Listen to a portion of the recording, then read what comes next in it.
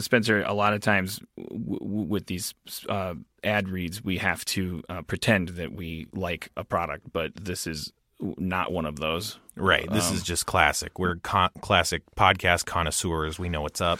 Yeah, we do love MeUndies. Secrets out. That's not just talk. Right. We probably love Solid Cologne.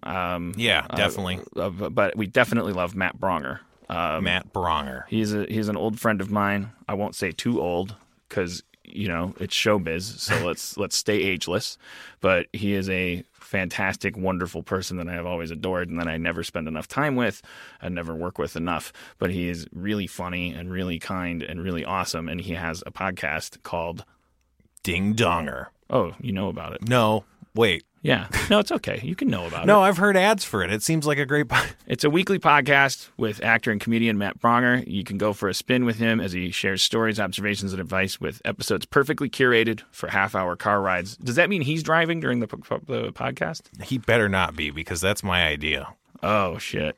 I wonder if that's done, because that is my idea. Maybe you can go on Ding Donger. You know what you could do is you can leave a voicemail message for him, and he'll address it on his podcast. Oh, wow. I don't have a number for that, but you just know that you can do that. Well, I bet if you like and subscribe to it on iTunes, the number reveals itself to you. Yeah, this is already on the air. I'm acting like it's new. Recent episodes have included tales of harrowing bike rides in Southeast Asia, horror stories from Chicago public transit, and advice about everything from the creative process to the terrifying nature of bird-eating insects. Just don't miss a single episode. Just make sure you don't... Sorry. Make sure you don't miss a single episode. Subscribe to Ding Donger with Matt Bronger on iTunes, Stitcher, feralaudio.com, or wherever you listen to podcasts. Matt Bronger. He couldn't be brighter. Today's episode is brought to you by Last Rampage, the new true crime film starring Robert Patrick, Heather Graham, and Bruce Davison. And we had the pleasure of speaking to someone involved with the movie. So, my name is Alvaro Rodriguez. I'm the screenwriter for The Last Rampage. As a writer, to me, I'm less interested in genre and more interested in character. And, I've written in a lot of different genres, kind of horror genre, thriller, or action movie, or kids movie, or, different kinds of things. And I was always more interested in character and hadn't really quite done something like this before, but was just really drawn to this idea of a guy like Gary Tyson who, had been in and out of institutions from the time he was, a kid, and having sort of raised three sons from behind bars. And how these three sons kind of grew up in the Church of Gary and thinking that their father had been, unjustly accused and unjustly convicted and all of this stuff that they were getting fed from their mom, Dorothy, who's played in the film by Heather Graham. So to me, it was just, I was interested in telling that kind of a story, telling a family story.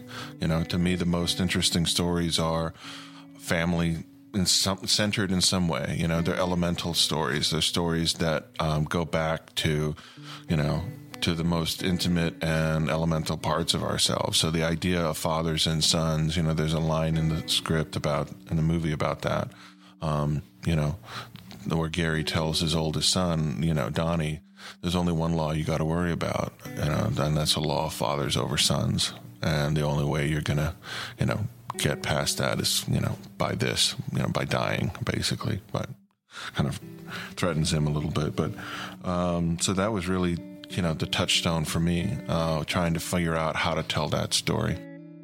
Don't miss Last Rampage, the true story of the prison break of Gary Tyson. In theaters and available on iTunes and all on-demand platforms today. For more information, visit truecrimelive.com or follow the movie on Twitter at Last Rampage Film or on Facebook.com/Last Rampage Film.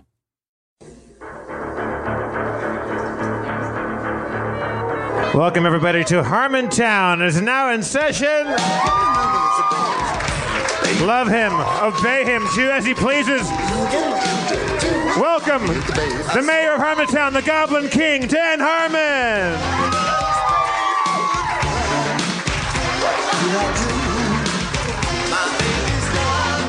Gone and left her feeling blue. What kind of magic spells to use? Smiles and snails and puppy dog tails, thunder and lightning, something sniffing bacon, jump, magic dance, magic jump, magic dance. Magic jump, jump, jump, magic jump. All right, I think I did everything. You did it all. Welcome, everybody. Here comes the flying baby. Baby's flying at you. There you go. Well, what the podcast listeners won't know is that Dan Harmon and I are, and the various members of our Harmenian audience are dressed as Jareth tonight on an all labyrinth-themed Harmontown. Yes. God bless you. Check the website if you're out in the internet world. You know, just give it a cursory Googling or go to, I don't know, harmontown.com's not up yet, but you know, go somewhere and look at a photo of us. A very unusual bulge in your sweatpants. It's realistically lateral. It's not. It's not.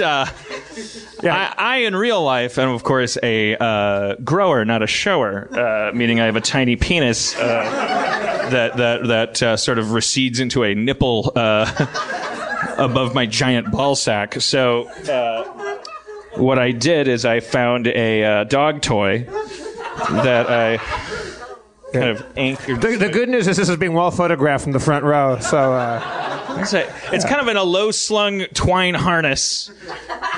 Let's see the harness. Is that no, That's what I've got. We'll be giving this and many other things away throughout the show.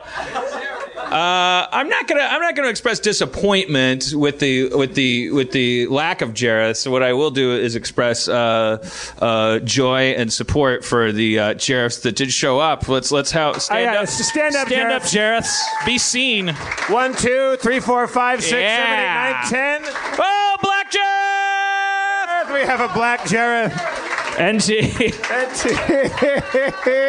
NT said on Twitter that he wasn't going to have time, or you said you didn't have the money or to put into a Jareth costume. I said Harmontown would reimburse him because it's a special thing. It's like a social program. I was figuring there's a very good chance he'd be the only Black Jareth. So what's good it's is like that a diversity program, like whatever that wig cost, whatever your gas costs. You know, let's see us after the show. What's great is even a white Jareth gets into Tina Turner country. But yeah, if NT and I switched wigs, you'd still be I'd be a Ramon and he'd be Tina Turner. All right, so let's not address this all night. Let's casually throw it over our shoulder. Can we talk about the construction of your vest? If you want. Because from middle distance, if you squint your eyes, it's exactly the shape of the vest. I just want to know more about its backstory, its origin. For those who are only listening, I went for Jareth and I arrived at a kind of a gay Han Solo. By buying a woman's windbreaker and cutting it into the precise shape of David Bowie's, what I would call his lead. He wears several outfits. He's like a male Barbarella. He wears several outfits in Labyrinth. You never see him in the same one twice. I'm sure that was in his contract. And he one of them, and the one where he sings "Dance Magic Dance," he's in kind of a leisure throne wear and kind of kicking back. And I would say you nailed it. You got boots and everything. Yeah. Well, I look closer. I didn't get actual boots. I got ladies' boots from Goodwill. Cut the tops of them off because I couldn't find boots that would fit. And put them over men's shoes. Put them over my Ben Stiller shoes. You made labyrinth spats. Yep, labyrinth spats. Spats, labyrinth spats. Spats, labyrinth spats. Put those magic spats on me. I saw my boots too small to fit my manly feet. What kind of Kmart Clap to Now, you. Dan, are you Jamba Juice lids glued into a sphere. are you a fan of the movie? Because I've only seen it about twice, and I've never. I only saw the ending today. It's a good ending because I always hated Sarah in it because she's kind of an unredemptive character until the bitter end of that thing. Like when she says like, "No, I don't want all my wishes to come true. I want to say as a baby." Right? Is that the idea? Yeah. But I'll tell you. Until then, it's a lot of bickering. As a professional storyteller, I'm really not allowed to like that movie. But as a moviegoer, as a fan of Hudson Hawk and Doc Hollywood, I understand that it's Erin McGathy's favorite movie and wouldn't take that away from her. She has a passion for that movie that I would liken to people of my generation's passion for The Goonies, for instance. Right. I'm not saying Labyrinth people are a different generation. I'm just saying, like, I never watched that Labyrinth shit when I was a kid. It looked a little, I can't say fruity. That's homophobic. It looked gay. Yeah. Way to avoid fruity. It looked like it was exercising its God-given right to get married, but to another movie with the same sexual organs. But as an adult now, as a fan of David Bowie, which I was not when I first saw that movie, I didn't know Bowie. Knowing Bowie now, it's pretty cool. Because it's David Bowie going, oh, forget about the babysitter. It's cooler now than it was then to me. I mean, now it's cool. Now you wish that a bad movies should always be that good. Also, that should be a special note. I think, Time Bandits is a good example too. Like Time Bandits is incredible. It's if you were to say I don't like Time Bandits, there's guys that won't date you no matter how hot you are. Like that's a deal breaker for them. They won't do it. Like a beautiful woman walks up to them. The guy could have two heads and like an extra butt or something, and just have no chance of ever procreating. And then there's like a supermodel could walk up to him, and there's just people out there that she would say, I don't like Time Bandits. I prefer Kevin Smith's Dogma. And there's people out there that are that passionate about Time Bandits that they would tell her to take a beautiful hike. And I don't know if I would count myself in there. I'm too old to care what movies you like or don't like. Although if you said you like Dogma, I'd probably tell you to go fuck yourself. I think it's a slippery slope. Like conversationally down the road. Like what kind of shit am I gonna have to listen to? If you think Dogma's a good movie, is it possible you're gonna think my face is a sandwich? Am I gonna wake up to you eating my face? It has nothing to do with taste in movies. I don't want to assert mine over years. I just want to make sure I don't get murdered. Because the disparity between Dogma and a good film is similar to my face and a fucking sandwich. There's that much difference happening.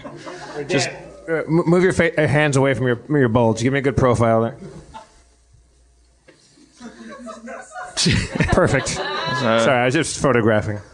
Sarah, don't you know that magic is in my ball?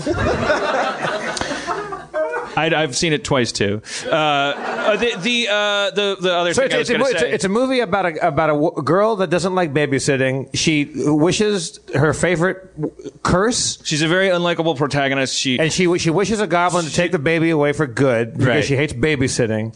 And then David Bowie comes in with an owl. And he says, I got your baby. He says, you told me. I only did what you told me to do, Sarah.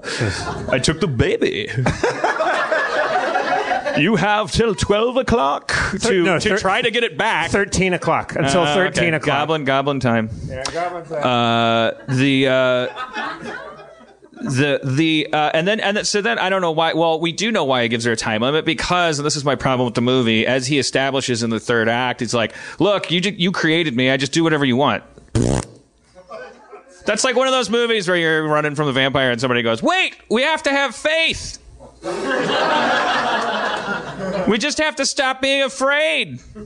It eats our fear. And then she remembers. I'm not afraid. Well, then I'll go home. Checking out on the monster clock. That's not a story. Wait, is 40-year-old David Bowie falling in love with her, or is she falling in love with him, or both? They're both. Well, he's a manifestation of her, so he's like a metaphor for her experimenting with the cucumber. I don't know. Like he's a 13-year-old girl's version of a man. So he looks like he looks like this. Well, A little better. He looks a little better. I wasn't fishing for salmon, so don't give me a boot. And coined a new colloquial phrase. The Jim Henson is the star of Labyrinth, Certainly, much as Ennio Morricone is the star of any. Wait, I'm getting that wrong. No, Ennio Morricone is the star of all the spaghetti. Wait, who's the guy that directed the spaghetti westerns? Sergio Leone. Sergio Leone. You see, Sergio. But Ennio Morricone made the Ennio music. Morricone is he's the real star of a lot of the spaghetti westerns. Like without the Morricone music, what would some of those movies really be? Jim Henson is the star of Labyrinth. He's doing some amazing things. Like there's a mouse riding a fucking pickle or something, and so like they did it by using a regular sized mouse, and then in the close ups, it's the pickle's got human feet coming out of it. I don't know. It's not my passion. It's not. I believe that stuff is a scam. That's Schraub shit.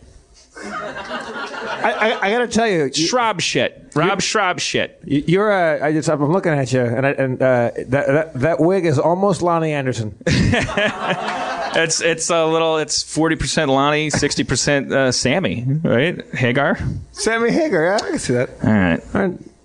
So CC DeVille.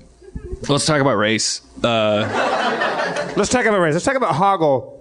The swarthy little fellow that loves gold and jewelry. Yeah, and like kind of bargains his way. Yeah, well, George Lucas knocked him off the map with his weird Semitic desert bargainer. In episode 1. In episode 1. I was like, what can I do for you? What you want your slave back? With my trichny, this is a way to use the Force. That was no good. And then we don't want to but Hoggle beat him to that punch, I would say. Beat him to the punch, but then like no one remembers the first punch after. It's like a George Lucas chop to the... Down goes Frazier. Holy craps. Yeah, Labyrinth. Jim Henson. Good job, Jim Henson.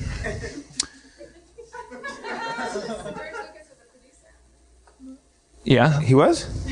Aaron? Should we bring Aaron up? Sure, let's bring Aaron up. Aaron McGathy. It was her idea to all dress up as Jareth. Labyrinth is Aaron's favorite movie. She made us watch the movie. We all decided to dress up as Jareth. Let's hear it for Aaron McGathy's Jareth, everybody. Aaron, tell us about George Lucas producing whatever you said. George Lucas produced Labyrinth. End of fact. All right. Well, thank you, Aaron.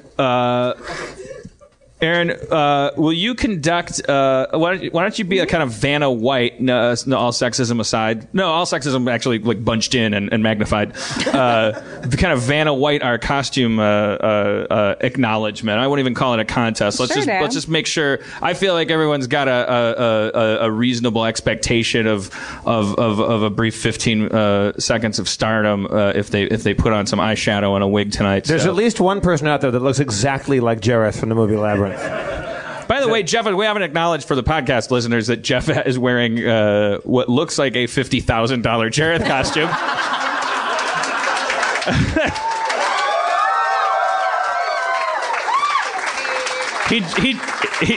It's not really a costume. It's just Jareth. He went out and commissioned people's help, and he looks kind of like he's a passable David Bowie in the first place. Well, so with the eyeshadow and the wig, he looks like if this was a Labyrinth reunion, and you said like Jareth's stunt doubles here. It should be said that the three of us watched this movie because I really wanted them to see it, and I don't know, but like the idea of us dressing like Jareth came up, and Jeff was really enthusiastic about it, and I think that's because he knows. Because it was in my wheelhouse. Yeah. Oh, I see. That's like when, if people are doing karaoke and they say, "Oh, the thing's broken. We can only use one of the CDs." I go like, I don't know. Use the George Michael one. I don't know. Right. He's in my vocal register. You do a pretty good George Michael. Oh, well, I guess it would be nice. Yeah, there was one time when the three of us were at karaoke, and Dan was singing George Michael, and I turned to Jeff to say something, and Jeff was like, Dan singing. Dan singing George Michael. Yeah. Your boyfriend singing. I'm so sorry. But yeah. Are you sure that? Are you sure he said your boyfriend singing? He said our boyfriend singing. You guys look like 2/4 of an awesome '80s band. Yeah. Yeah, we're just we just came back from our bass player's funeral. He put a 2-liter bottle of heroin up his ass and exploded. Alack. I don't know how heroin works like Mentos, right? Yeah. Hey, it's Dan Harmon here at Puny Studios. I'm just interjecting at this point because at the recording at this point, we brought up all the Jareths. So while it was awesome, everyone dressed as Jareth, thank you so much. I love you all. It was a great, great thing that you did. It's 20 minutes of stuff that you can't see if you're a podcast listener. So we're sparing you that, and I'm already talking too long. Explaining to you that we're saving you time. So let's continue on. Everyone came up and they were dressed as Jareth, and it was awesome. So here we go. All right. Well, let's hear it for our chorus of Jareths. Chorus of Jareth. Hi, I'm Jeff B. Davis from Harmontown, sitting here with Spencer Crittenden. Hey guys, we're here to talk to you about Rhetoric Coffee. Are you guys coffee drinkers?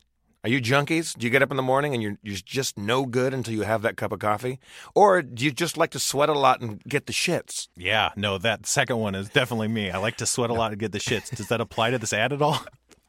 Strangely, yes. We're talking about Rhetoric Coffee. Rhetoric Coffee doesn't just give you unwanted diarrhea. It's the best subscription service coffee you'll ever taste in your life. Rhetoric commissions original art directly from comic book artists and then hand screen prints them on each bag. Each one you receive has a special life and is a unique organic work of art.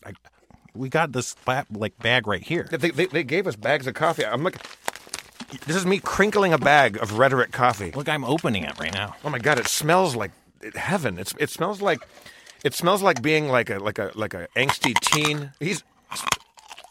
Spencer is actually eating full coffee beans right now. They're good. Dear God, they're great. Oh, somebody call the police. Not only are they fun to chew on, you could probably make coffee out of them, and you get to feel good about drinking that coffee because it's what I call ethical coffee. Rhetoric goes above and beyond fair trade, not just for their coffee, but in how they pay the artists that put the art on the bag with the coffee in it that Spencer is now currently chewing. Oh, yeah. Everyone wins. You're a fucking monster.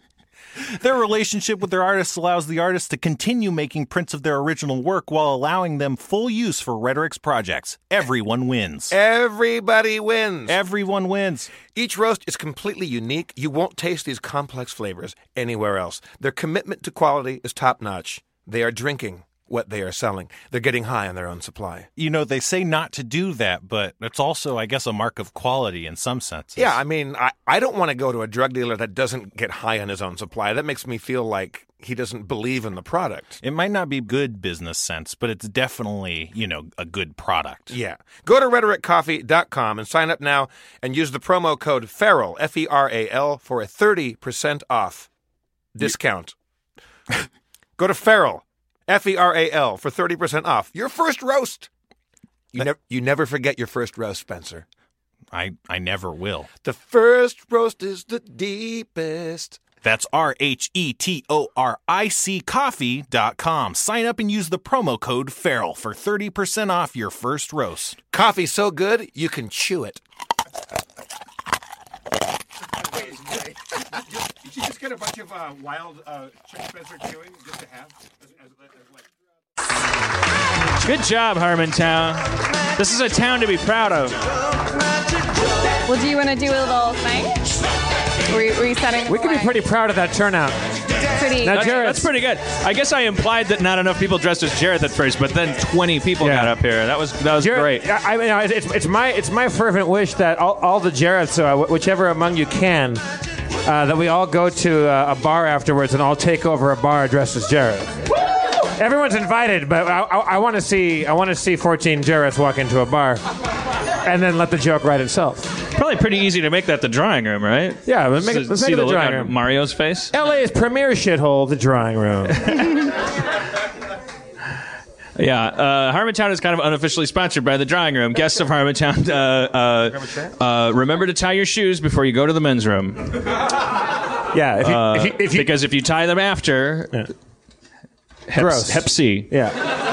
The Drawing Room, where if you drop your keys, you get to walk home because some sort of vermin will steal your car. You don't want to touch anything you drop at the Drawing Room. Yeah, it's there was a carpet there once, and they never tore it up, but it's not there anymore. Yeah. They just let it go. They just let people walk it all the way off. Yeah. There were a couple little tufts like near the booths, and some guy went with like a putty knife and got like the last little vestiges of the carpet there. There's a guy that goes there, and his name is Henry, and he's a lovely, lovely old dude, and he's been there. He's gone there forever. And I remember going there maybe 10, 12 years ago, and not cynically, I just thought, this guy's probably he's not going to be around much longer. He's old and he drinks a lot, and he's like, we might be getting the last of Henry. He's still with us, and he looks exactly the same. He's going to outlive us all.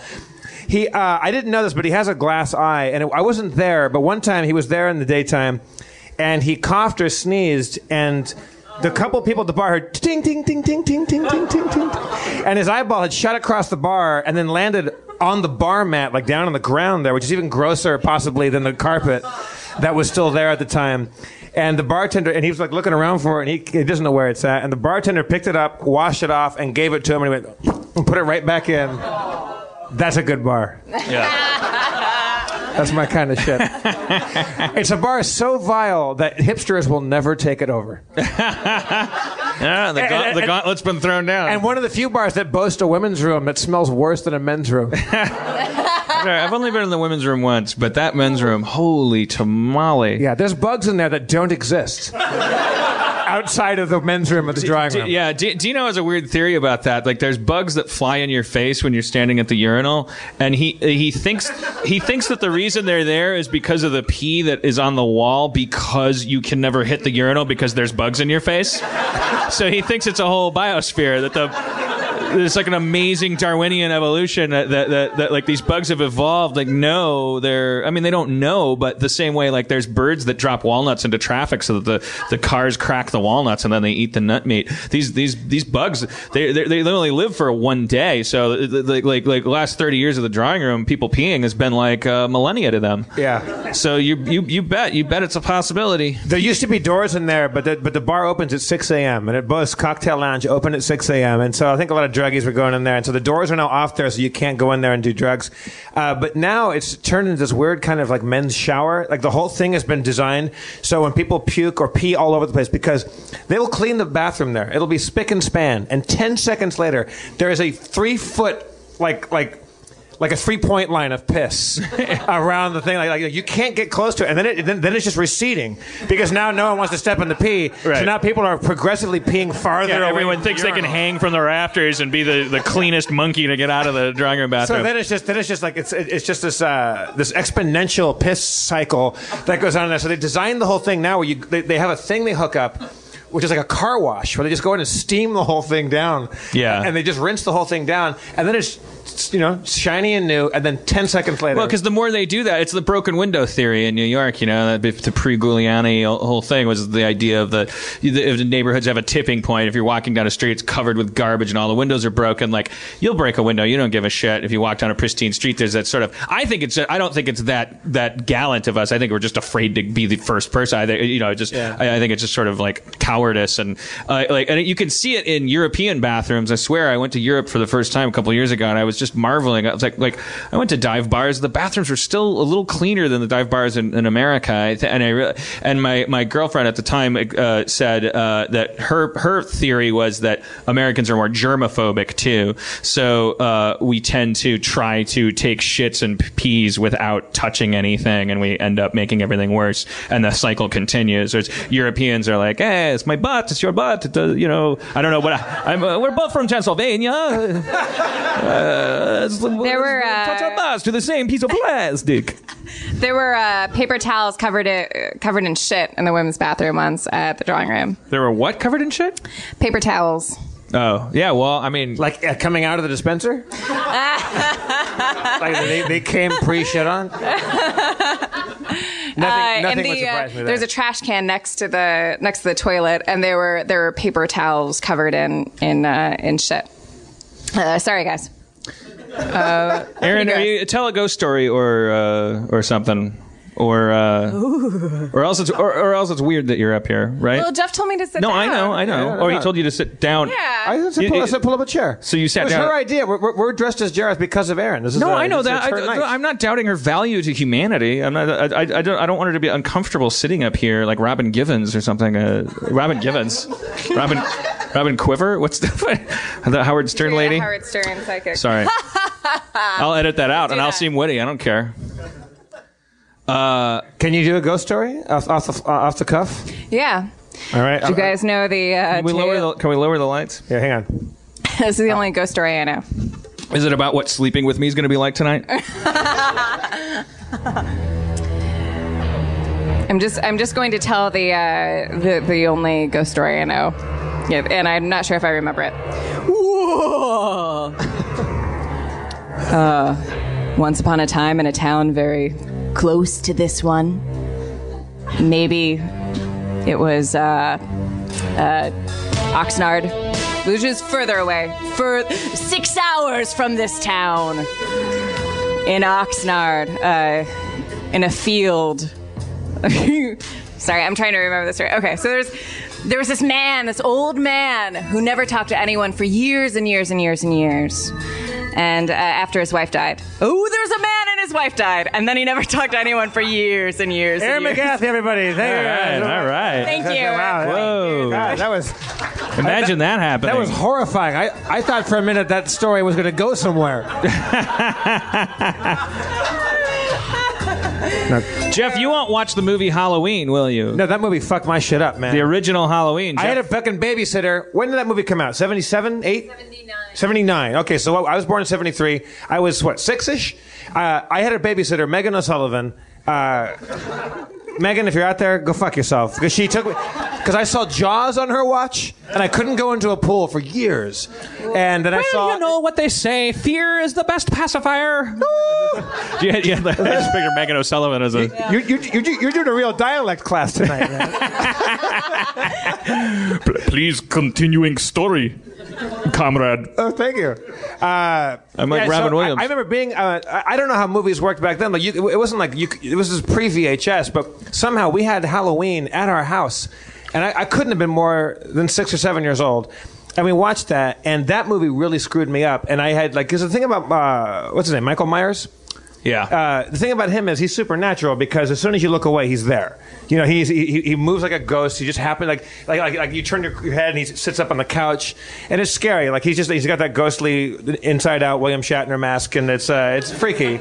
And I was just too young to watch it. I don't think it would have scared me if I watched it when I was 15, because no other movies scare me at all. When I was 18 years old, my friends were having a party, and they're like, we're going to watch scary movies. I'm like, what are you watching? They go, we're going to watch Halloween. I'm like, you know what? I'm 18 years old. I'm an adult. I'm in college. I'm gonna watch this shit. And fucking 3 more months of looking over both shoulders, like turning the light off when you go to bed, and then turning it back on again. And then turn it off and turn it on again. And go, and dive into the bed, like for real. I was a grown man, and I won't watch it. And even like when it's on, like those commercials for it, and I see that mask, it's like it just represents me looking over my shoulder. Like I was too young for that. I don't think there's anything that scares me like that. I just don't like those modern horror movies. Modern, like now it's probably like 20 years old, but like Event Horizon is a perfect example of one of these.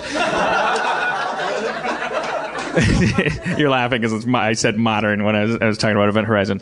I rented it at Blockbuster. That's new. What is Event Horizon about? I've never heard of it. It's about a spaceship that can go faster than the speed of light, but it turns out when you go faster than the speed of light, you go through hell. Because time stops or whatever. Hell being defined as whatever ookie bookie, like whatever thing your greatest fears or regrets or dead wives or. So everybody aboard the ship, of course, has I lost a popsicle once, and then they see a popsicle.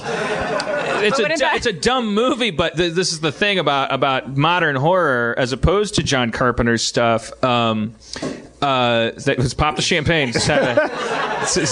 John Carpenter just fucking the masters of horror in the back. We'll never be dethroned, boys. John Carpenter goes into every location with some champagne in case someone mentions it. Just in case. He's wasted 6 hours this week watching Jonah Ray stand up and just waiting. That champagne's so hot and flat. It's not even worth drinking right He goes to the Super Bowl. He's just holding it the whole time. God, this Patton Oswalt guy goes on forever. Just say something about me, John Carpenter. Let me pop this fucker. It's from 1948. The Event Horizon, these new horror movies, as I call them. The thing is that they go the guy will be looking in the mirror in his medicine chest. He's brushing his teeth, and then he'll close the medicine chest door. Oh, and you're expecting to see a thing? No, you don't see a thing. And he's like looking in the mirror, and then it just hard cuts to like a different lighting of a woman with blood streaming down her face, and it just goes. That's not fear. That's startling. Yeah. That's just a thumbtack on your chair. That doesn't count. I don't like that. I don't like being startled in a movie. You could do that. That doesn't take any craftsmanship. How old were you when you first saw Labyrinth, Aaron? Ooh, thanks for cheering for age. I was 6, 7. Did it scare you? The first scene in the bedroom. There's a scene that seems pretty scary for kids in the beginning, yeah. Yeah. I noticed that as the writer of Monster House. I have a keen eye for this stuff. I wrote a movie that... Every time my friend mentions his own movies, I pop champagne. Kids get scared pretty easily, little kids. Even today, even in this post horse dick internet world of they've seen everything, little kids still get scared. Oh, PhD. Post horse dick. After Labyrinth, nothing was post dick because it's just bulge, and he's bouncing an infant on just a rigid codpiece the entire time. It's really horny. And he's older than I am in that movie, right? How old is Bowie in that movie? He's got to be older than 39, right? I don't know. But and he's coming on to like what, 15-year-old woman? 14. She's 14. Yeah. But he's her fantasy, and he's her fantasy. Yeah. Yes. Also, I watched the behind the scenes documentary again today, and it's Monday. Tomorrow's Vitamin Day. I'm going to watch Vitamins all day tomorrow. So Bowie's talking about the Goblin King, and he says, he doesn't choose to have her there. He's reluctant, but then he's forced into this world. Like his explanation was nothing that I think anyone has ever thought. Like he sat down with Jim Henson. Jim Henson's like, yeah, fine. That's your explanation. That the Goblin King doesn't want to be the Goblin King, but because he's there, he may as well do a good job. And so that's But yeah, Jennifer Connelly was 14. To me, that the Goblin King spends most of his time hanging out in a dungeon with 50 asshole puppets. Yeah. Well, now you know why. Because half of the movie was written by a fucking guitarist. For real? I'm just saying, you want a good story, don't go to, David Bowie. David Bowie didn't write the story. Terry Jones wrote the movie. He came up with the character motivation. That's the thing about the movie that doesn't make any sense to me. There's no stakes, we call them, as we say at Denny's and in writing. You need stakes. Back to Time Bandits.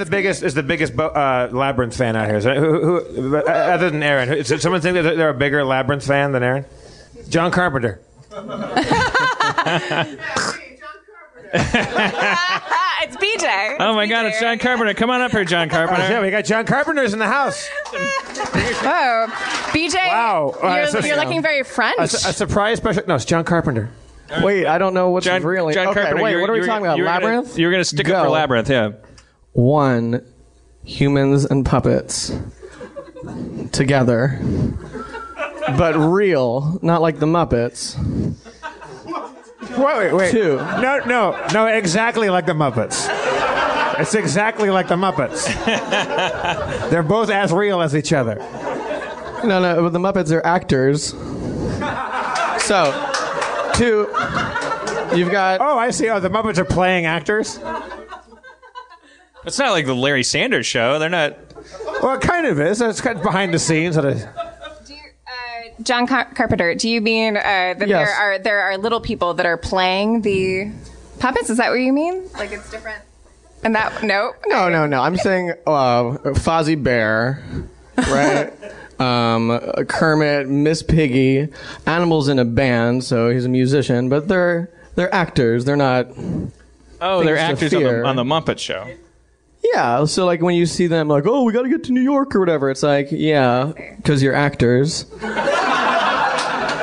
So you're saying that as an everyman, which you obviously are, you find it less relatable to watch a showbiz show. There's more verisimilitude when the puppets are goblins. When puppets are actors, that's crazy. In the behind the scenes documentary, Jim Henson is talking about why he wanted to make the movie, and him and Terry Jones say we just wanted to make a movie again with puppets and people that's like Dark Crystal but fun. And goblins, maybe. Like, it was such a loose idea. And so great that then it became such a great movie. I was sitting at the Pikey, the bar a couple blocks up the street here on Sunset Boulevard, as I do every Harmontown, and I was sitting there by myself at the bar. I was a little out of place on a Monday. It's not it's 2 days before Halloween. It's not a weekend. Nobody else was in costume. I mean, if I had gone to the Rainbow Room, I would have been just every other guy in there. Yeah, well, some chick dressed as a cat would have given you a hand job. You would have been fine. Yeah, like everybody would have been, oh man. But also, it's Hollywood. It's near Halloween. People can dig it, and no one's giving me any business. But there's one guy sitting next to me. He's like 2 stools down. And he's like, yeah, I fucking hate Hollywood. You know, I live downtown. You know, downtown. Hollywood's kind of anathema to me. I don't go to Hollywood. Hollywood's kind of bullshit. I mean, I'm here right now, but I'm kind of slumming it. You know, I live downtown. You know, I ride my bicycle here. I'm a bicycle guy. You know, and he looks over at me and he goes, I loved you in Dark Crystal, man. So anyway. I don't know where to begin analyzing that. Yeah. Like my indignation was more righteous than any other time in my life. He thought you were just hanging out at the Pikey dress. No, like I know. That. I think he's just a douchebag who thinks he's a know-it-all, and he has to. He was just on a flow. He has to put his fingerprint on everything around him. He just moved downtown, so he's like, holy shit, I know everything. Also, I ordered. I said, I'll have a Sam Smith lager and a Fernet Branca. He goes, oh man, I love Fernet Branca. Man, I lived in San Francisco for a while. Yeah, Fernet Branca. He was trying to engage me, but I let my wig be my earmuffs, and I got my collar be my cocoon, and I just iglooed myself in, and because I'm in my wig and my boots, I'm 9 feet tall in this costume, and he was a little shrimpy fucker, and he was just trying to affect everybody in the goddamn bar, which is the worst because it was. He just broke up with his girlfriend, and he IKEA'd the missing stuff from in his loft. Well, he filled in all her missing spots. He was sitting in a bar in Hollywood trying to talk about how uncool Hollywood is, which is, look, there's a case for that. Hollywood kind of blows in lots of ways. But there's also good things about Hollywood. For instance, Harmontown, for one.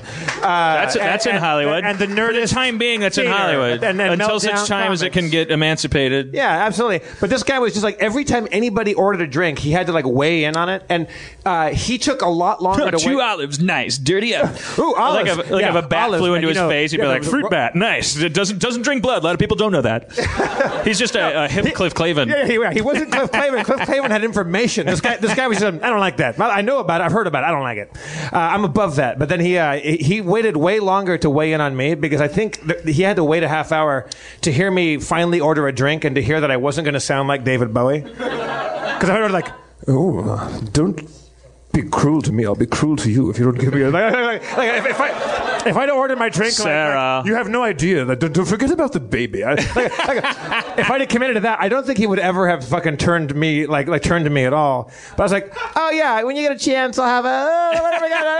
You forgot my glass. Remember me over here? I was being. I have a grape knee high. And then he was like, yeah, nice job in Dark Crystal, bro. And then he just fucked off to the bathroom like that, like it was like a slam dunk and mic drop, and he went off to the thing. Chris Rock to the bathroom. Yeah. Spencer, you better get up here and set up your gear. Oh shit, Spencer, everybody, our dungeon master.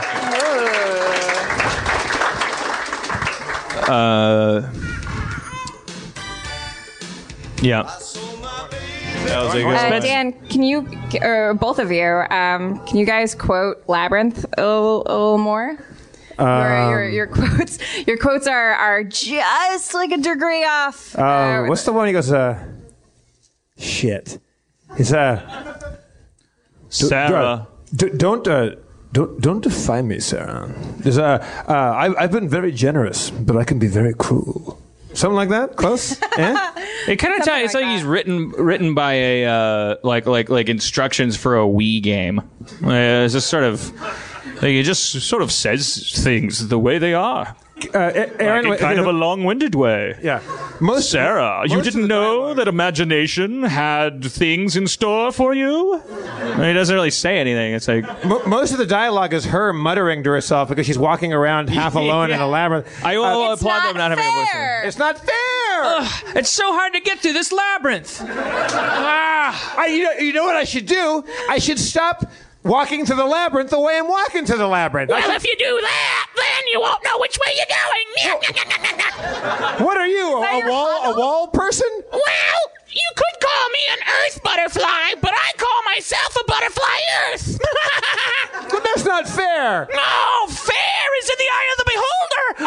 I'm poking my eye out and holding it around. I hate you. Well, hate means love here. Hoo-hoo. But that's not fair. Oh, but soup tastes bad and the sky is pee. Oh, but it was me. It was me the whole time. I was the earth butterfly the entire time. No. Oh, Worst. well, then I choose to not listen to you. Oh, but that's not your choice to make. I'm afraid I'm going to turn the clock into a calculator and subtract 2. No, you can't do that. Oh, but, okay, but can't I want I? to be a good babysitter, okay? I said it. But didn't the first, the opening act of this movie start with you hating babysitting? But I don't mean it anymore. I changed my mind. This is a realm where nothing means anything, Sarah. I'd like Then to say... you don't mean anything. Wait, what? No, stop saying that. You don't mean anything. Stop saying this that. whole movie Stop didn't saying matter. That. Oh. 1, 2, 3, Bumblebee. The whole house is back to normal, and the baby's here. Now there's 2 babies, and there's Muppets in my room, whatever the fuck, including the ones that were trying to rip my fucking head off. Technically speaking, and the ones who tried to impale me with pikes.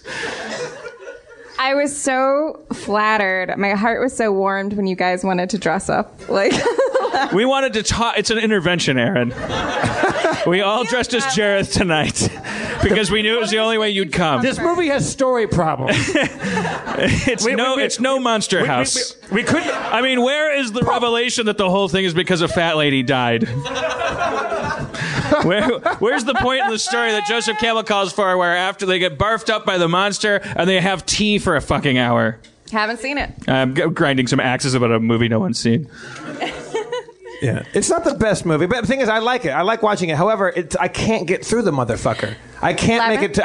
I cannot make it to the end of Labyrinth. Well, but because it's just too much. same- I can't live Within you. Do.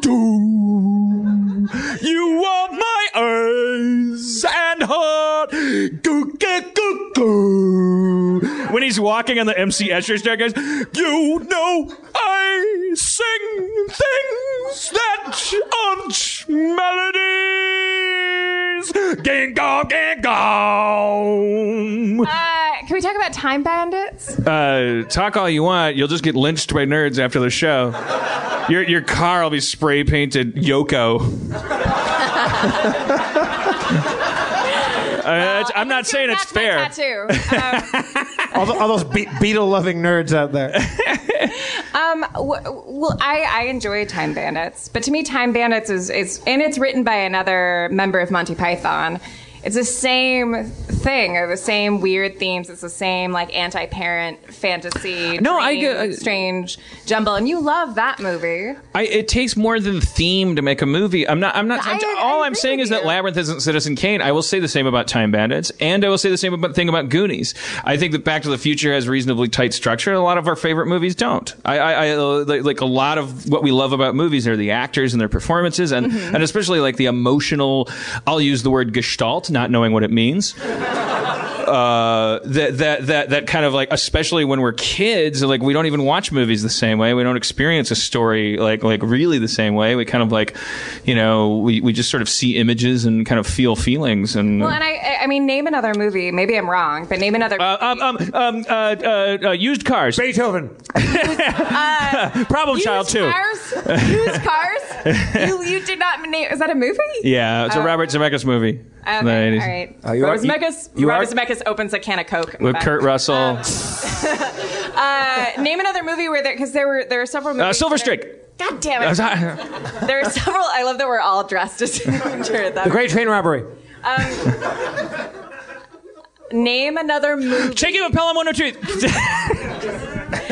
To my knowledge, there aren't any other movies that are starring now granted, like David Bowie acted in other movies, but in this movie, he is a rock star. He wrote all the songs. I can't think of another movie where there is a musician who gives such an amazing performance, and also the songs are great. Every Elvis movie.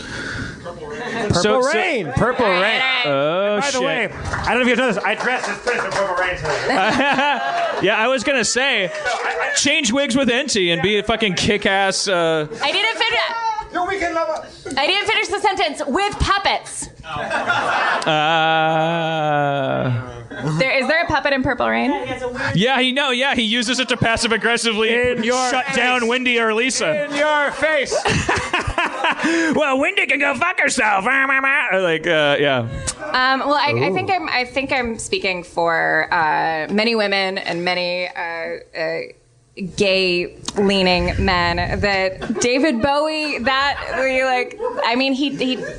taught me how to sex. I don't know. He taught me like that. Like, did he teach you how to conjugate?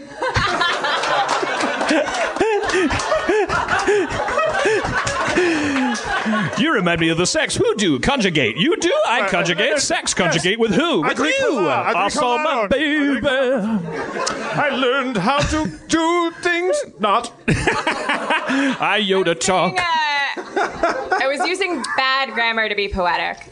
He taught me how to sex. He made you so horny you became Native American. He Tatanka my fallopian tubes. Yes. I'm making it more important than it was, I guess. You're just so handsome. No, it's not. There's no debate. I mean, there's a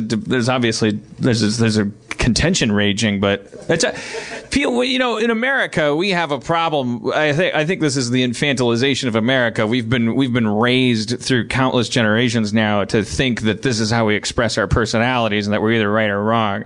Like that we have favorite movies and movies are good or bad and we argue about them. You can see that reflected in the politics too. It's like we're being had. I mean, you're allowed to think of how. Sorry. That's still on top of my dick. Like, it's the same. You just did the same thing as if this ball was on the end of that microphone and you malleted my dick with it. I'm sorry. There's a dick there. It's not. So sorry. It's within her right to when you are gainsaying her opinion to attack your cock. I'm very sorry. She's been very generous, Dan, but she can be very cruel. You can forget about your penis. But I told you I want my penis. Yeah, but why don't you tell it to the hand holding the crystal? Because the crystal doesn't understand. Okay, fine. Hand holding crystal. I want my penis. Those are the words. She got the words wrong. This isn't fair. It's not fair. You keep saying that, don't you? I don't like fairness. Do. You guys hate this movie. It's not the best. I tried to watch that fucker. I was putting my makeup together. I'm doing screen captures. I'm like, this movie, this scene goes on forever. It's a labyrinth. Yeah. Because I chose Ballroom Bowie. They don't show this fucking costume once. Like there's a couple. He spins by. There's a guy. It's all this Eyes Wide Shut masquerade shit going on. It's like, show me the costume. Show me the costume. Show me the costume. Yeah. Well, that would have made it a good movie if everyone got to see the costume more. Show me some Bowie. All right. Spencer Crittenden's friend. We got a boogeyman. We did it again. We fucking harmoned it. I swear, I guess the same number of people come every week, but I just live in constant fear of everyone catching on that this is just a big waste of their time. And I guess there's going to be a night when we walk in and it's just no one's going to show up. Did you ever see? Yeah, there was a. I don't want to get off on any tangents tonight. And that's so dumb that I forced that as to my catchphrase. It wasn't originally. I heard myself say it the eighth time, and I thought it was funny. You become Jack Benny. Yeah. There was Rochester. There was a documentary about chimps. I don't know if I ever talked about that. They showed how chimps don't really have cooperation in their spirit. I mean, they do for problem solving, but only if the alpha male gets to eat. And they put a board and there were these ropes, and then the alpha male comes in and he pulls one side of the board and he notices the rope will go all the way through the other side of the board. So he'll unlock the fence that contains the beta males, and they'll come in and help him pull the board together, and then they all get to share the food. But if they only put food on in the middle of the board, the alpha male will eat it all, and then after that, the beta male, when the alpha male opens the door and says, "Hey, come on, help me move the food," the beta male will go, "Fuck you, not helping. You're a dick. But Dan, like you're a chimp. I'm a chimp. Fuck you, Dan. That's not fair." And what we've learned from Labyrinth is life's not fair. I don't know. No. Ticket prices aren't fair. Anyways, I live in fear of the audience learning that lesson. They're gonna come and they're gonna go, "Here, $10 for Harmontown, please. Right this way." Sit down. What are you doing here on a Monday night? I don't know. I gotta fucking finish my thesis tomorrow. I'm writing about contemporary racism and. Something. It's important. I'm gonna be somebody, but I just don't want to miss anything important. And ladies and gentlemen, it's Hymantown. Welcome, Dan Hyman. Hey, fat, masturbate all over everything. I'm drunk again. I'm so sorry for myself. I hate myself. You should give me a high five for that. I'm gonna take a shit on stage. Oh, it's makeup. My face smells like shit. Good night. Off on a broomstick through the roof. Huh. Well, that only took 2 hours. Time to drive home to Reseda.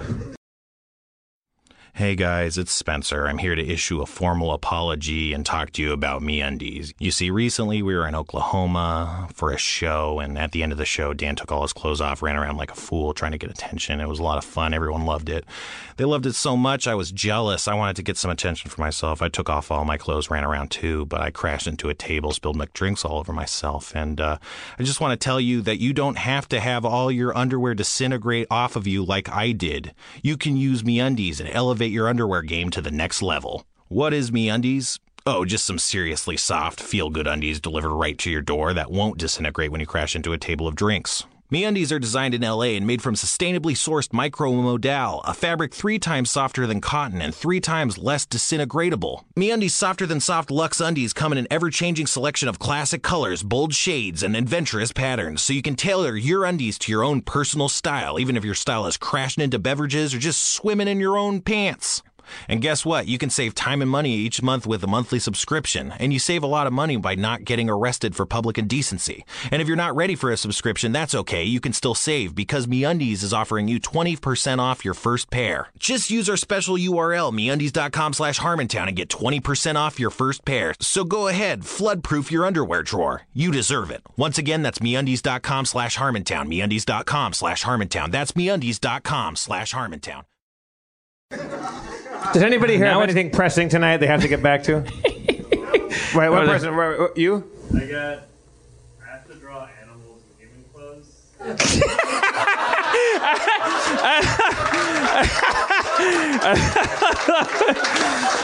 That's the best audience in the world. Like, wait, we have to repeat it because he said, I got ... I have to draw animals in human clothes. He lilted up at the end like it was a question in human clothes, like kind of like a valley affectation, but also kind of like, you know what I mean. Yeah. Half of you are animators. Sometimes you're working in that department. Animals and human clothes that we have to draw. Is that your stumbling block? Is the human clothes on the animals that's throwing you? It's between the two. Sometimes the animals are tough. Also, is there a difference between human clothes and animal clothes? Inhuman clothes? Scale. Wait, so you're saying like you have to difference draw a between badger, animal- yeah. but he's swimming in a t-shirt? Is that If we're going to interrogate him, he has to come up. I mean, Yeah, not. get up The here, audience for isn't fuck's sake. mic'd. He's got to Sorry, come up. Spencer. How about this? Can you come up? Can we incorporate him into our D&D? Or we do a quick D&D thing and make him an ancillary character? Yeah, so that way tomorrow, then like if life works the way movies work, then tonight you're gonna your pen's gonna be alive because you're like somehow there were animals in human clothes in the game, and then come on up. Well, Spirit. yeah. What's your name, sir? Michael. I'm here because of Spencer. Oh, no shit. Well, a nice segue. Let's welcome Spencer, our dungeon master. Spencer.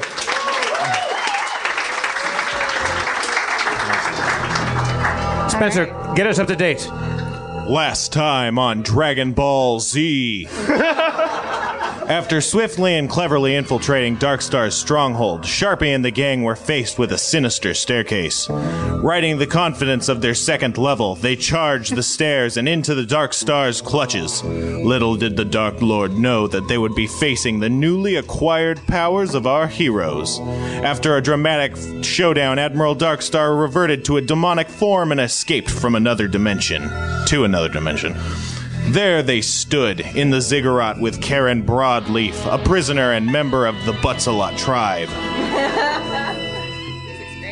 Oh, that's right. We met a girl who's from my tribe back in the realm of butts.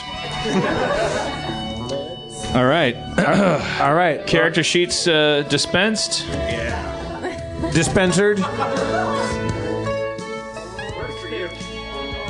I think we, if nothing else, we found our new theme music for our D&D. Certainly for character dispensation. Thank you. The character sheets are being dispensed right now.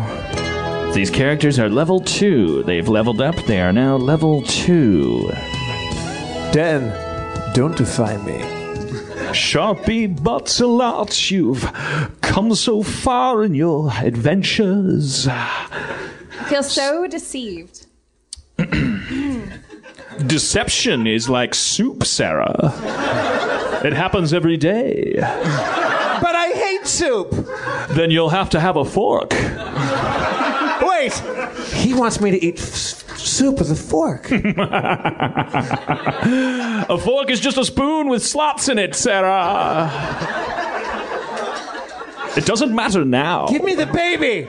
The baby or you? You're bad people. You want my Bowie ball, filled with such charms. You guys keep on speaking in metaphor. Take care of the baby Bowie ball, deep in your arms, babe. I examine my surroundings. You're standing in the second floor of the dark ziggurat.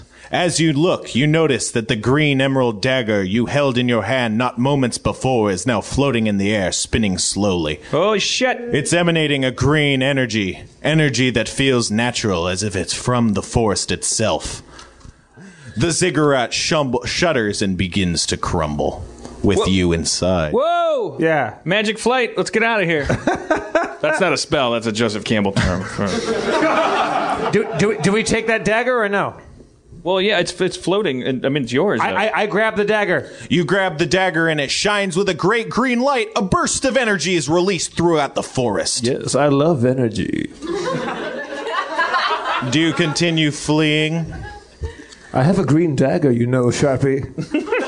Don't defy me. Oh, you can forget about the dagger. Yeah. We flee. We flee. You manage. Well, let's roll, actually. Uh-oh. Forgot about that part. You manage to escape the ziggurat. You stumble and fall, but catch yourself. I do one of those moves where you kind of dust yourself off. It looks like you meant it the whole time. You escape the crumbling ruin as it tumbles block by block to the floor.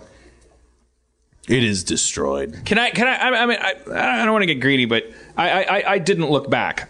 I never looked back. I fell out the door and I kind of like stumbled and I dusted myself off and I just didn't look back and I just like a good bowler like turning away from a strike. As well, you shouldn't have. It was a strong move. Is there a path ahead of us? There is a path out of the forest. I range the path. Haha. The path heads to the south. Is that back to Haven's Guard? The town you were in before? Yeah. That's actually towards the north. Oh, okay. All right. Well, let's go south. That way we won't. Let's strike out in the new territory. Clutter this map up. What was the guy's name on stage again?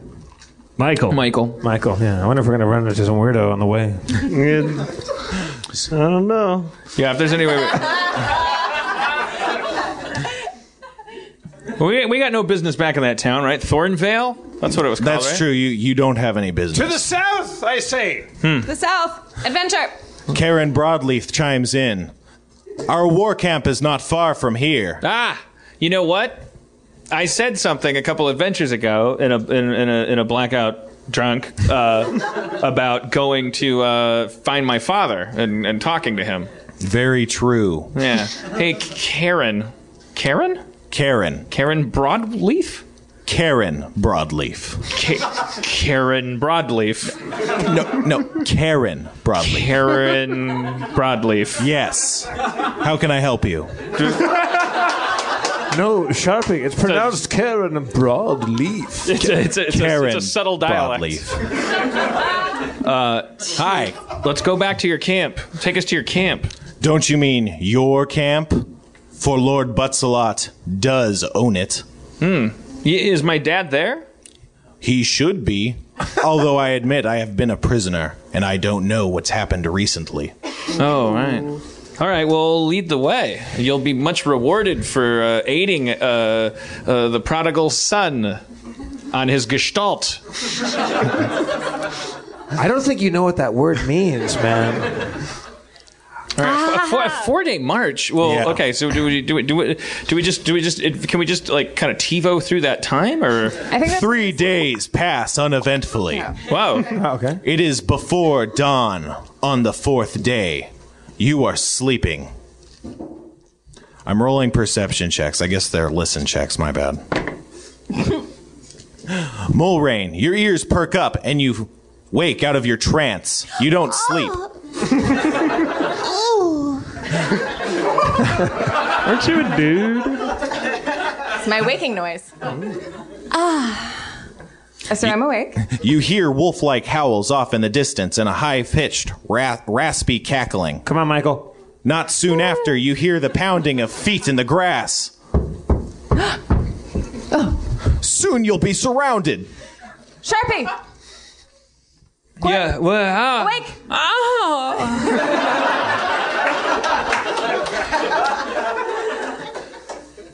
I heard noises in the night. Stomps coming this way. all right. Unwrap from each other. I'm the leader. Everybody hide. Quark, wake up. Hide. There's people coming. I had a terrible dream last night. I had a dream I was holding 3 balls and swirling them around in a circle. But dreams aren't real. I just want my brother back. No, the house is a monster.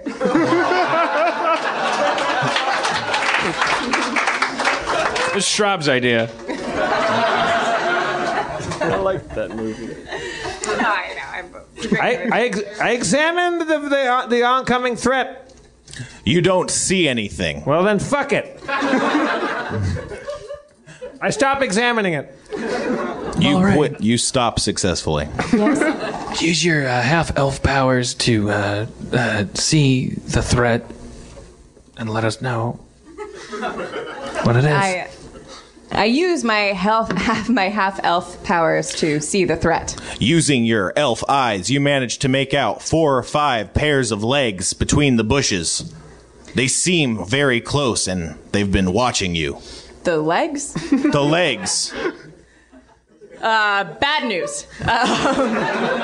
There are legs. They appear to be close, and they're covered in eyes.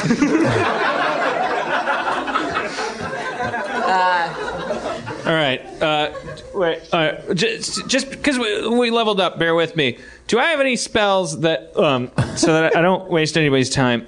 You can make an edit point here, but I'm just wondering, since we leveled up, do I have a spell that might possibly make my voice sound really intimidating? Do you have a ghost sound on there? I'm not sure. No. I guess you don't have it. All right, well, I'm just going to... Hey, man, what do you want?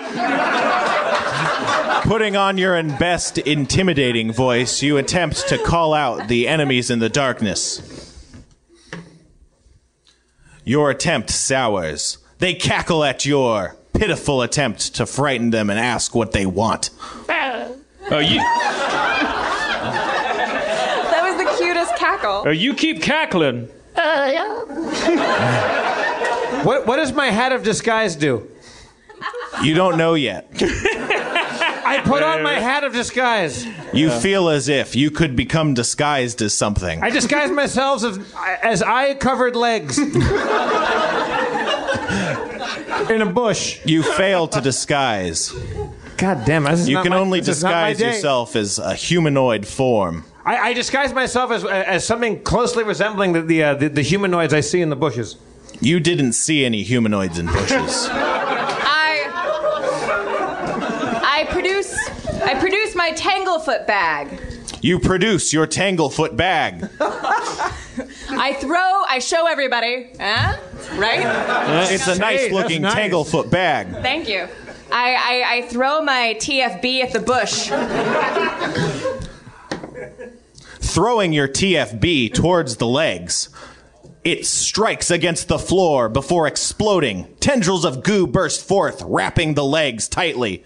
The creatures are bound. Oh, God damn it. I take my big rage sword and go into a rage and attack with my sword of rage. Whoa. Charging yourself up in an angry rage and drawing your weapon in one fluid motion, you charge through the bushes at the unknown foes. You strike at the first one you manage to see. You hit it. Slicing right in the shoulder, you hit what appears to be a large hyena. It's standing on two legs. You know this foul beast to be a gnoll. Matted fur covers its hide, and it holds a large axe. And it's wearing clothes, right? It's wearing some clothes. A nice sweater? Human ones.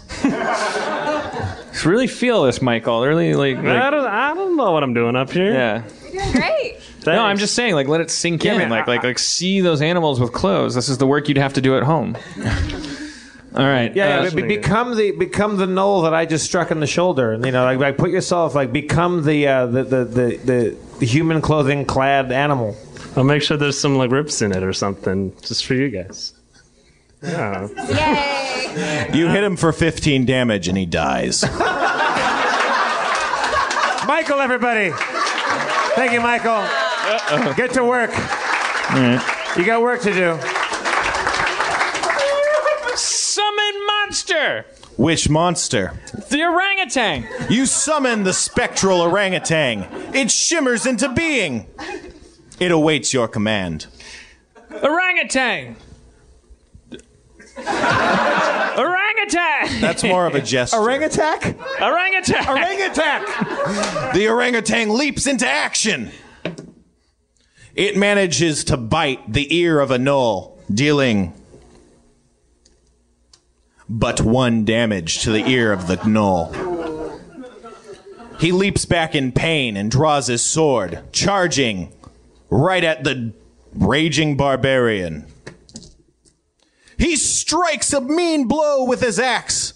At me? At you, but you manage to dodge. Yeah. I produce my bow and arrow. Drawing your bow and arrow swiftly, you knock an arrow. Does that mean I shoot it? It means you pull it back as if... Oh, well, and then I knock another arrow. And then you knock another arrow. And then I shoot those arrows at the bush. I must remind you that shooting 2 arrows at once does cause a penalty. Yes, I saw the little post-it that you left on my paper. He's like your passive-aggressive roommate. You can shoot 2 Mustard arrows if you dries when the cap's not on. Mustard dries. One of your arrows hits its mark, and the other flies aside and plants itself into a tree. And grows an arrow tree on the side of that tree. You deal 9 damage to his stomach. He recoils in pain, but is not dead yet. Ghost sound, prestidigitation, dancing lights. Dancing lights. Oh boy, that does not sound. No word in that description sounds dangerous. I cast dancing lights or whatever the hell. You summon a personal illusion of your choosing, but small and minuscule. Right? Yeah. So I got some lights going on? If you want, describe it. Huh? If you had magical light emitting powers, what would you do? I have dazzling lights that bewilder the eyeballs on the legs of the bush creatures, and they're disoriented, diminishing their power to attack us. They are a bit dazed, it's true. Sharpie, do something. Ray of Frost! Ray of Frost! Ray ready of for Frost. I cast Ray of Frost. Casting Ray of Frost. A ray of frost emits from your hands. It manages to strike the wounded gnoll, freezing him over. He falls to the ground and shatters. How many more are there? There's but 2 more. Shattered gnoll, anyone? The dazed gnolls attack you. What? They're dazed from the illusions. They manage to not hit anything. They bump into each other comically. Yeah, you guys laughed at dancing lights. Look, I shoot 2 arrows. You manage to shoot 2 arrows. One of them flies right into the ground. You don't know how it even did that. The other hits the gnoll right in the eye. I mean, did you see that in a movie or something? What do you gotta practice that more before you Shooting 2 arrows? Yeah, like when does it ever hit 2 things? Robin Hood. No, not you. When have you ever hit 2 things with 2 arrows? Well, dear friend, there was one night when I sat out in my yard all night and I said I'm going to shoot the 2 arrows for hours and hours until I could shoot these 2 trees. And it didn't happen, but I got very close. Ha-ha! Life is an adventure. Take chances. I throw how many knives am I allowed to throw? You can throw more? one at a time. I'll throw 1 knife at a time, whatever increases my accuracy. Pulling a knife from your pack, you throw it at a gnoll. You miss. Shit. I throw another one. No, it's not my turn. It's not, yeah. Fuck it. All right. Attack, yeah. Is it? Yeah, me? go. All right. Hypnotism. On one of them. You can do it on multiple. Oh. It fascinates them and makes them like in a dazed stupor. They're entitled to saves, of course. They manage to fail their saves. Nice. They're fascinated by your stunning, mesmerizing movements. Perhaps the subtle swaying of your hips. Perhaps. The subtle swaying Sharpie's a very good dancer. of your hips. Gentlemen. Gentle Knowles. Do I have their attention? Are they listening to me? They are rapt.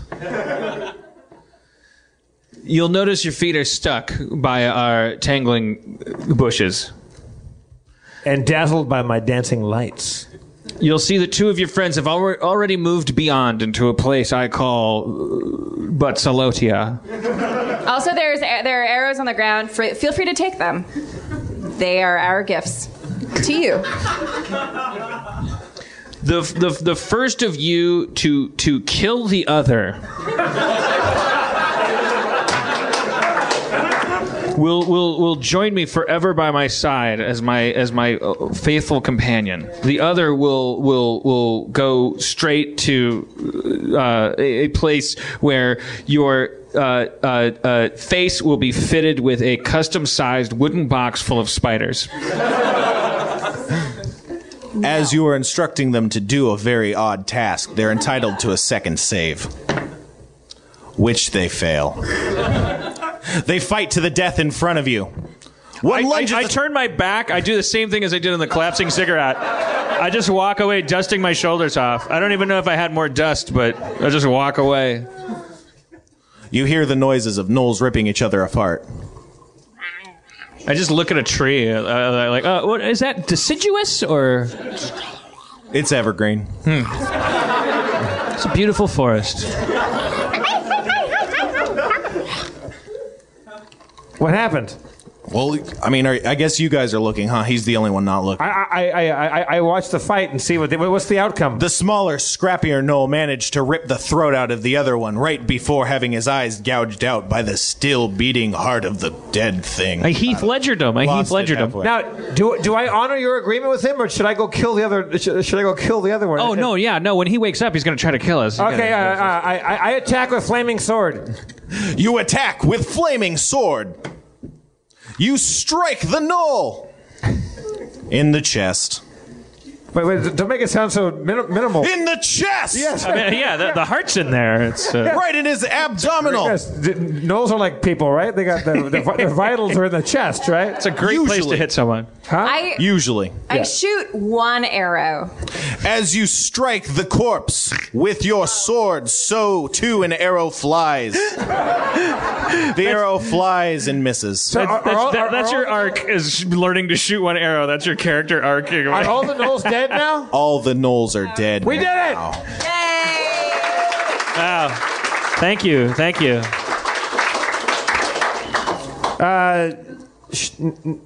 Now what? Loot their bodies. Huh? Loot their bodies. I rummaged through the remains of the dead gnolls. You only managed to find a few coins. You made that sound sexy. You made getting hit in the chest sound like nothing. You only managed to find a few coins. I don't know what sexy is, you guys. We should pause our campaign there and give Spencer his due in applause for him. Spencer! And now we should enter that vital chapter of our show where we try to figure out how to end the show. All right, clearly, let's hear it for Aaron McGathy. Thanks. Aaron McGathy, little baby. Dan, you asked me on the way here to on the fly download the karaoke version of Magic Dance from Labyrinth. Yes. Do you feel that now, after what we've gone through, after our investigation of the film, your immersion into the character of Jareth, that you without any help, but no, because we opened the show with that song and I couldn't fucking do it. You saw that. But you had the assistance of the actual lyrics there. Do you think now that you've got? I mean, that's certainly walking without a tightrope without a net. You remind me of the Babe. What Babe? But you do. What I do? What you do? The Babe. You do. Remind me of the Babe. Some baby cries, baby can cry. Do. My love, baby, left up, baby dry. What could I do? No one can tell my baby what to do. Dances and fairies and magic coming through. Everybody's lightning sucking on your shoe. Dance, magic dance. Jump, baby, jump. Jump, jump. Jump, baby, jump. Labyrinth, baby, labyrinth. Baby, labyrinth dance. Magic dance. Go through the dance. I saw my baby going through a labyrinth. What could I do? She asked a caterpillar which way that she should go. He said left. Go left. What kind of world could make you try to go right? A little labyrinth world. Oh, what kind of baby? Where can you go to make magic snails and make a magic world? Magic dance, magic dance, magic dance world. Magic world, magic dance. Thank you for coming to Harmontown tonight, everybody. Jump, damn it, Thank jump. you to Spencer, our dungeon master. Magic jump. Thank you to all the beautiful crew here at Meltdown. Thank you first and foremost to all of you who dressed up as Jareth tonight. Kind of world. We're all going to go get fucked up as Jareth at the drawing room. I want to thank Katie Levine, Zach McKeever, Emily Gordon, Daniel Kramer, Justin Marshall, Mo Fathomab, Jenny Fine, Sharu Shakub, Shakit. How do you fucking say that name? It doesn't matter. I'm Jeff Davis. Dan Harmon, your mayor, your Goblin King. Dance, Jim Henson, dance. Dance him, dance. Jim Henson, dance. Hands, magic dance, magic world. Magic world. At 13 o'clock, you'll be mine, little baby. Because of the rules I made up arbitrarily. Because you caused the whole thing to happen, like in Bug's Life, which was also poorly structured and equally revered by the weak-minded. It was the Goodwill Hunting of bug movies. Fuck you. Fuck you. Fuck you, audience. Fuck you, audience. Fuck you. Don't forget, Monster House available on DVD. Get it at any Albertsons next to the Wrigley gum. Oh, thank you, John Carpenter, for coming. Thank you, John Carpenter. I saw my baby with a dick as big as a Stan's magic. What? Oh, you. Turn around. Dance,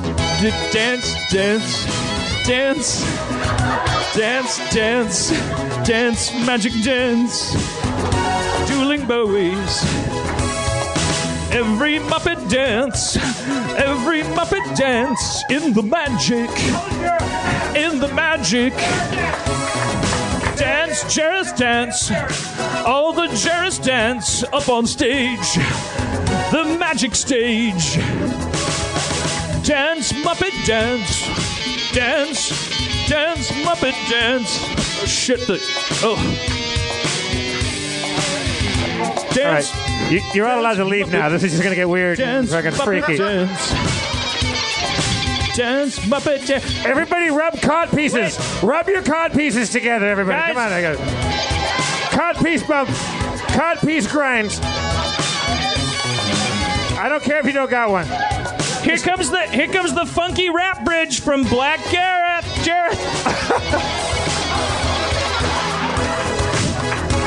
Well, I was walking down the Labyrinth Street one day, and I saw some kid who said, "Hey, hey, hey!" That wasn't him. That was me. he waved it off. Another heroic move. Dance magic. Yeah, magic. A special shout out to our only Black Jareth. I mean, maybe the only Black Jareth that anyone's ever known of. Please post your pictures, everybody. I want to see these tomorrow. Thanks for coming.